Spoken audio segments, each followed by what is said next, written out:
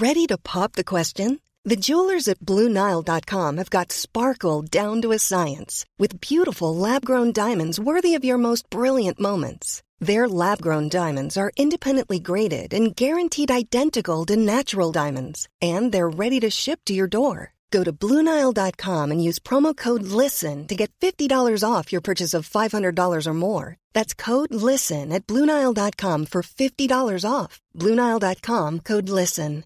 Hiring for your small business? If you're not looking for professionals on LinkedIn, you're looking in the wrong place. That's like looking for your car keys in a fish tank. LinkedIn helps you hire professionals you can't find anywhere else, even those who aren't actively searching for a new job but might be open to the perfect role. In a given month, over 70% of LinkedIn users don't even visit other leading job sites. So start looking in the right place. With LinkedIn, you can hire professionals like a professional. Post your free job on linkedin.com/people today. This is Internet Marketing.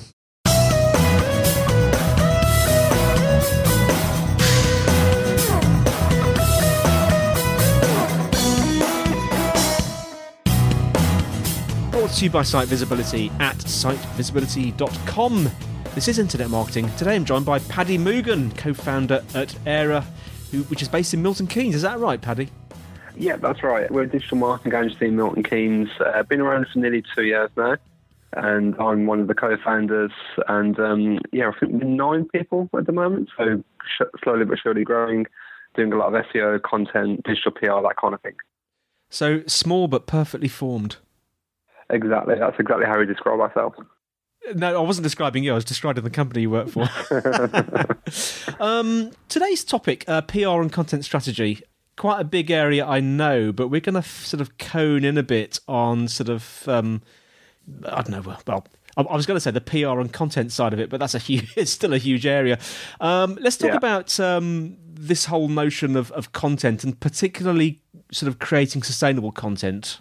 So I know you've got some thoughts on that, haven't you, Paddy?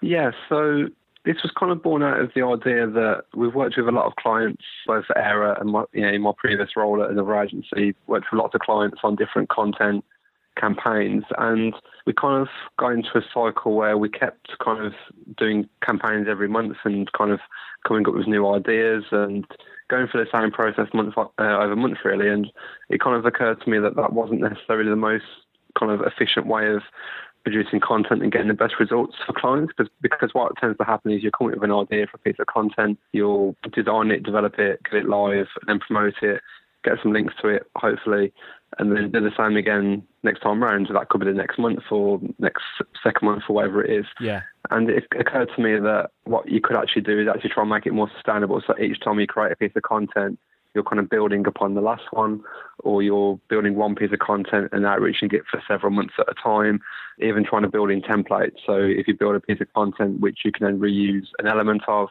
that makes it cheaper for the client next time, in the sense that you can spend more time on promotion rather than kind of redoing a design or a build over and over again. So it kind of got me thinking a lot about how at Aira we can do sustainable content for clients, and we started to build that into our processes over the last 6 to 12 months or so. Yeah, and it tends to be working quite well. So you can't always do it. Some clients want you to do brand new stuff all the time, which is fine as well. But generally, it's working quite well and helping us to kind of cut down the amount of time it takes to produce a piece of content, which means we can spend more time promoting it, which is ultimately the most important bit, really, because that's what gets the traffic and the results. Now, PR, specifically digital PR, as opposed to traditional sort of PR, how does this notion of sustainable content fit in with digital PR? Yeah, so I think really it fits in because the digital PR is the bit that gets the word out there about the content. You can build the best piece of content in the world, but obviously if no one sees it, it goes to waste, really. So digital PR is one of the ways that we can get awareness of that content, push it out to newspapers, magazines, blogs, that kind of stuff. So really that's kind of one of the most important elements. And a mistake that I've definitely made in the past is spending too much time on the idea, the design, the development, and then not spending enough time on the link building and the digital PR and the general promotion.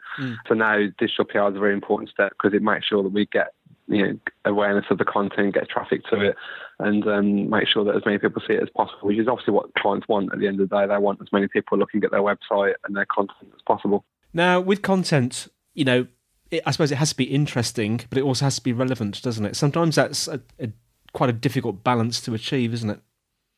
Yeah, definitely. It's really important because you don't want someone to look at a piece of content on the client's website and go, why are they producing that? Because it's got nothing to do at all with what that client does. So, for example, if you work with a client that sells, I don't know, car insurance, and you're doing an infographic or a piece of content about the best shoes to wear, totally random example, but that's not related to insurance whatsoever. It might be a beautiful piece of content, may work really well, but if it's not related back to the brand, then it's just not going to make sense for users, and they're not going to make that connection.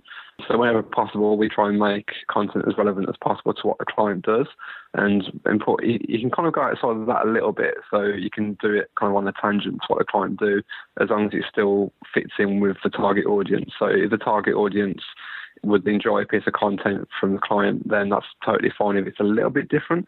But if it's a totally different target audience, so if your target audience is kind of 25 to 35-year-old women living in the UK, and you push out a piece of content that targets people in the US who are maybe comic book geeks, then that's not really going to fit very well with what the client are trying to do. So it's really important to try and keep it relevant. But it is a challenge because some clients, to be polite to them, don't work in the most interesting industries. So that can make things a little bit challenging. Yes, it reminds me of some marketing that I came across recently where there was, I think the client was specialising in concrete shutters, which are basically the forms that people use to make sort of like motorway flyovers and things. Yeah. So and kind of what you do with that, right? It's not exactly it's obviously very, very important, but not the kind of thing that you seek out, to read about online. Yeah, so it is quite a challenge. Do you think there's a convergence between PR and link building and outreach? Definitely. So it's something which I've been noticing probably for the last 3 or 4 years now, to be honest, kind of subtly, but more kind of in the last 2 years, maybe people are talking about it a lot more. And it's kind of borne out, I think 2 things are happening where PR agencies, so traditional ones who've been around for a long time, are realising that they need to move towards digital. So the days of just selling in stuff to print, are slowly kind of dying out. They're never going to be dead totally until newspapers die out. But they're realising that clients want more than just that. They want online coverage as well. So we're kind of seeing PR companies move towards digital and slowly starting to do the kinds of things that SEO agencies have done for many years now. And then the other thing that's happening as well is SEO agencies are moving more towards what PR people do. So the techniques they're using and the methods they're using to get coverage for clients actually looks like what PR have done for the years. I might argue a little bit, being cynical, that SEOs are doing it mainly because of Google changing the rules on good links and bad links. So Penguin obviously came along in 2012 and ruined a lot of link building techniques that worked for many years. Part of me thinks if they hadn't done that, SEOs would still be doing that now because it was easy and it worked. So part of me is thinking this is an enforced change. So SEOs are moving towards PR kind of because they have to, really. But those 2 things are happening a lot, and I'm starting to see kind of a little bit of a meeting in the middle where good link building is looking like good PR, and good PR is actually looking like link building. So it's kind of converging quite nicely. I don't think you're ever going to separate them, combine them totally. I think there's always going to be kind of people with a PR discipline and that kind of mindset. There's always going to be SEOs with that mindset, but I think the work they do is going to look a lot more like each other in the years to come. Do you think there's been a kind of a sort of resistance against PR?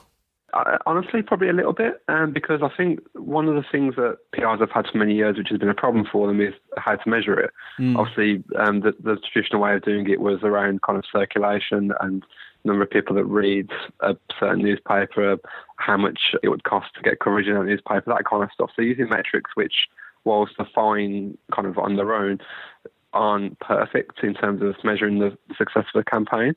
And then SEOs kind of come along and can measure things exactly right. We can measure traffic from Google. We can measure what if someone converts from that very, very easily. So I think there's been that little bit of a resistance to moving towards PR because it's got that kind of a negative tag of it can't be measured.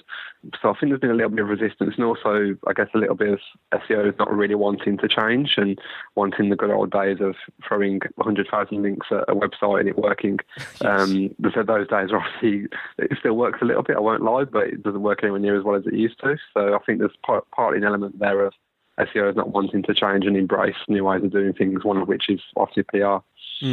How do you see this panning out in the future? This sort of do you? I mean, obviously there is a convergence between sort of content and PR and link building, but sort of how do you see it sort of panning out? I don't know, 5-10 years down the road. I think that what will end up happening is we'll kind of, again, as I said earlier, I don't think they'll separate. I don't think they'll combine totally. I think there'll always be your specialist PR consultants or specialists, and then there'll be SEO specialists and link building specialists. Yeah. I don't think we'll ever get to a point where there's just one name for all of them, or they all kind of admit they're doing the same stuff. But I think longer term, what will happen is the goals that they both work towards will look very, very, very similar. So I think we'll end up losing the whole measuring PR by circulation, because brands are going to realise that's actually not a great measure of success with all the other measures that are available through, because of digital marketing being much more measurable. And I think that that'll mean that what PRs work towards online will look a lot like what SEOs have been working towards for many years now. So links generated, the quality of those links, the traffic those links drive, and the value of that traffic that comes through the coverage. I think we'll see the goals aligned much more closely in the future. So when a client wants to increase traffic to their website, a PR company can do that, or should I say, a digital PR company can do that, as well as an SEO company can. So I think we'll see a bit of a convergence there. But I think the job roles are going to remain quite separate for a while, to be honest. I don't think we're quite in love with each other that much yet. Yeah, I sometimes think that people in the future, when they talk historically, this feels like a bit of a joke, but when they talk historically about digital marketing, they might sort of borrow the sort of parlance from the paleontologists and have like, oh yes, it was the pre-Panda era and then the post-Panda era and all these various these. But it's certainly interesting to speculate what might happen. How can our listeners find out more about you, Paddy, and more about Area? So you can follow me on Twitter at Paddy Moogan, or you can go to our website, which is era.net. I'm also around at the linkbuildingbook.com, and you can email me through there as well. And paddy@era.net if anyone's got any follow-up questions or anyone wants to debate this whole PR versus SEO area, I'd love to talk about it. So yeah, any of those methods will work. Well, Paddy, thanks so much for joining us. And just to clarify for our listeners, Area is spelled AIRA, isn't it? Yes, that's right. Yeah, we didn't think too much about that when we decided on the brand, so hopefully we'll get by and people can figure it out. But if not, at Paddy Moogan on Twitter will work as well. Fantastic. Okay, well, thanks for listening, everyone. The show notes are in the usual place, sitevisibility.com/IM podcast. If you want to connect with me, I'm Dr. Pod, DOCTORPOD, on Twitter and LinkedIn. And please do send in your questions and comments, mainly questions really. Email is podcast@sitevisibility.com, and the magic phone number is +44 1273 256 150. Well, that's all from me, Andy, and it's all from Paddy. Cool, thanks a lot, Andy. And we'll see you next time on Internet Marketing.